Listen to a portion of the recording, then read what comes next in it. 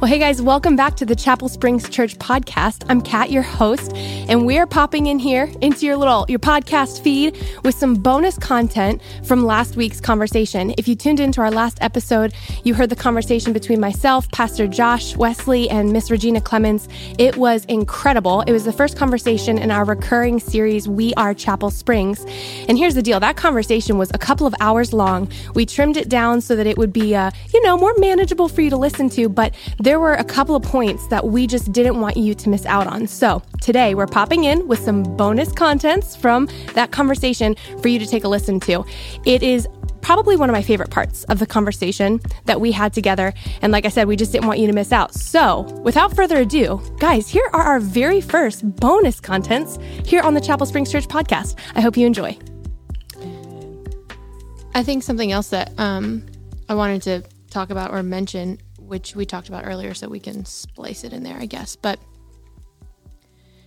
as you're talking about walking, how exactly did you say it? Is that walking the long mile with somebody? No, talking about how, we feel like this was a while ago, it's in the long distant past, but it really can't be that far and distant if people are walking around. Walking history.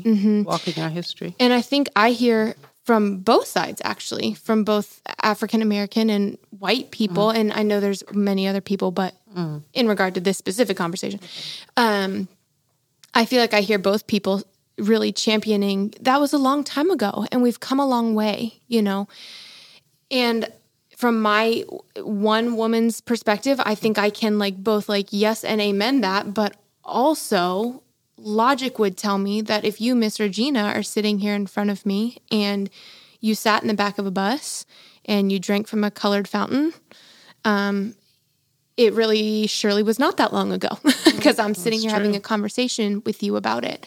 I think the same thing about, my granddad was born during the Depression. And so it's interesting to me to think, oh, wow, that happened in the lifetime of someone who, I go over to his house. I have dinner with he and my grandma, and they were alive during that. And so when I think about it in that context, I think, well, my goodness, that really wasn't We're not too far removed. We're not. And so I think that it just helps to remember the level of sensitivity and maybe awareness we need to have towards the fact that, okay, yeah, we've made strides, but also in the grand scheme of things, it was just yesterday. That was not that long. That was not that long ago, and then how that has to inform my worldview and how I view and connect with and meet other people. You know what I'm saying? That has to inform that, because how ignorant of me if I weren't to keep that in mind when I speak with you. Do you know what I'm saying? Yeah, it was interesting that you mentioned about your grandfather born in the Depression. As I thought about, as I've shared about drinking from a color fountain, and I just thought an interesting point that I'd like to challenge you with is to ask him, what was it like to drink from a white fountain? I don't think I've ever thought about that. To get a perspective of, so what was it like to be able to sit down at Woolsworth or W.T. Grant at the counter and eat? And he may not have anything to say, I don't know, but it would just be interesting to get that perspective, because we're hearing it, from the black side. Right. So is there a sense or response or an awareness when we talk about the fish? Is there awareness of that? And if so, the difference between that then and his ability now to sit at a counter with someone black. You want to know what's fascinating? And again, this might not make the podcast, but I know they don't listen to the podcast, so I can air all of Gloria and Pete's business out here on the internet. No, but it's interesting. One story that they've told several times growing up, and there's good, bad, and ugly, but one of the good ones was the fact that my uncle's third grade teacher, maybe, was an African-American woman right here in Manassas. Oh. And my grandma would have the teachers over and their spouses at the beginning of the school year just to thank them and have them over, whatever. And didn't skip a beat, invited her and her husband over and had them over for dinner. And both of them recount that you might as well have sucked the air out of the entire block because everyone was like, oh, I guess technically at that point there was nothing quote unquote wrong about doing that at that point, but it was still very Socially much unacceptable. culturally taboo. Right. Okay. Now there are other things that I've heard come out of their mouth, and I think it's just from years and years of growing up when they did, where I'm going, oh, you can't say that. You know what I mean? But one thing that I will say that's always been interesting to me is that they grew up in the DC area. Okay. And so for them, they were like, our experience, and I've never asked them some of those pointed questions. They'll kind of just gloss over, generalize times like that. But it's always been interesting to hear their perspective, having grown up in a more urban area as opposed to, my husband and I live in like Fauquier County, somewhere way out there in Virginia. And it's interesting though, because even with that, I believe them that was probably a more advanced, culturally, whatever kind of an area. There are still things that I'm going, wait, no, hold on, no, and so I would be fascinated to really, like you suggested, dig in and say, did you cognitively note any real difference drinking from a white fountain? What was it like to know that your name was in the same pile of resumes as Black and Hispanic people, where before there was no competition? What was it like to be able to assume a space on a bus? If every seat was up and taken, you could stand there, look, and say, "Move, boy." It's almost an exploration of the cultural taboos that are in our families. And I think, as you were mentioning, and you mentioned that word taboo, it's like, do we really take the time to explore those cultural taboos? And it's just not an exercise, but to ask God once we get that, what is this informing me of? Right. Is it informing me of ways that I respond to people, ways I think of people, or relationships? What is it informing me of?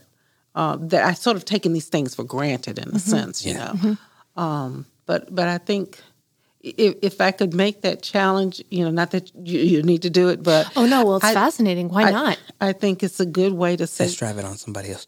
No. No. Here, Adam, rock, paper, scissors. Who's going to ask their white family about their experience? But I think it begins to open the door of people thinking, well, yeah, I used to say that in the 50s, and well, I think things have changed. And for them, actually, to me, I could almost see it as ministry, as a way of people moving away from some of those ideas and things that have been the norm in the comfort space. Right. But have been hurtful to others. Right. And now begin to move away from it and reconsider. Right. And even, it was fascinating thinking, I said this in the 50s. My grandparents would have been around my age, I think, at that point, give or take. And thinking, okay, so even if they were in their, prime, whatever, in the 50s and 60s, and when a lot of this, oh my goodness, what is it called? We talk about Jim Crow laws. Yes, and, oh no, completely blanking on, I'll restart my sentence. What was it called when they finally started equal rights? Equal rights movement. My Okay. Lord, I was like, this is a Civil rights? The civil rights. Okay. Jesus.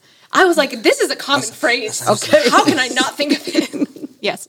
So as we're talking about, the 50s, and what did I say in the 50s, and how my grandparents were likely around my age in their prime there, back in the middle of the civil rights movements and all that stuff going on. Hopefully making strides towards big changes from potentially how they were raised.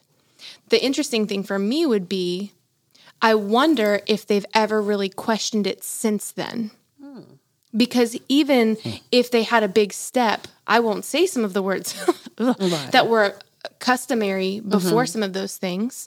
And that still happened after and to this day, help us, Lord. But you know what I'm saying? That there was a reformed perspective. But has that been continually reevaluated as we've continued to make progress since the 60s or whatever? One of the things that's crazy to think about, and which is why I feel like there's a resurgence with the whole Black Lives Matters and everything else like that. It's like civil rights, the civil rights movement proved that we needed some systemic change. However, but it also proved is you cannot legislate the heart. Right. Right. So in some sense, while we have Jim Crow, the new Jim Crow is still around. It just has a suit and tie. Yeah, he got educated. He got educated. He went to the CEOs. He went to the managers. He went to that Jim Crow rose up, and Jim Crow found different ways to be able to navigate suppression and navigate all kinds of things to be able to keep a people in its place, right? So those are the things, the reason why it's going back in history and being able to say, okay, yes, I stopped doing that, but did my heart stop thinking that? Did my emotions stop feeling that? If you've been, so we think about it all the time. If you've, as a Black person, been called boy your whole life, been called nigger your whole life, and all those things, it's not like it's overnight when it becomes taboo that you stop feeling the influence of feeling like a boy and not a man, of shedding off that word off of your life. In the same way, for white people, if you have been told your whole life, your father's been told your whole life you are a whole man, and they are 3/5. It doesn't stop overnight. Right. You still carry those things, and that's why going into the history is very good. For some people, they may dive into their history and figure out maybe that's why I have an affinity towards Black people in the struggle, because my grandfather didn't let my father speak that way, and then my father told me not to do this way, and then I'm the new generation of what my grandfather did, and maybe that's why I can come alongside Black brothers and sisters, Hispanic, Latino brothers and sisters. I can do this because it was paved out before me. I think as I pick up from you and you, Kat, transition. Yeah. You know, nothing happens overnight. All right, guys, I hope you really enjoyed that little snippet from our conversation we had last week. If you aren't already subscribed, go ahead, hit the subscribe button, because we are dropping another episode in just a couple days, and you are not going to want to miss it. Spoiler alert, it's with some of our very own homegrown missionaries. That's right. We're having a conversation with some of the missionaries that are coming out of here, Chapel Springs Church. You're not going to want to miss it. So thanks for tuning in. We'll catch you in a couple days. And until then,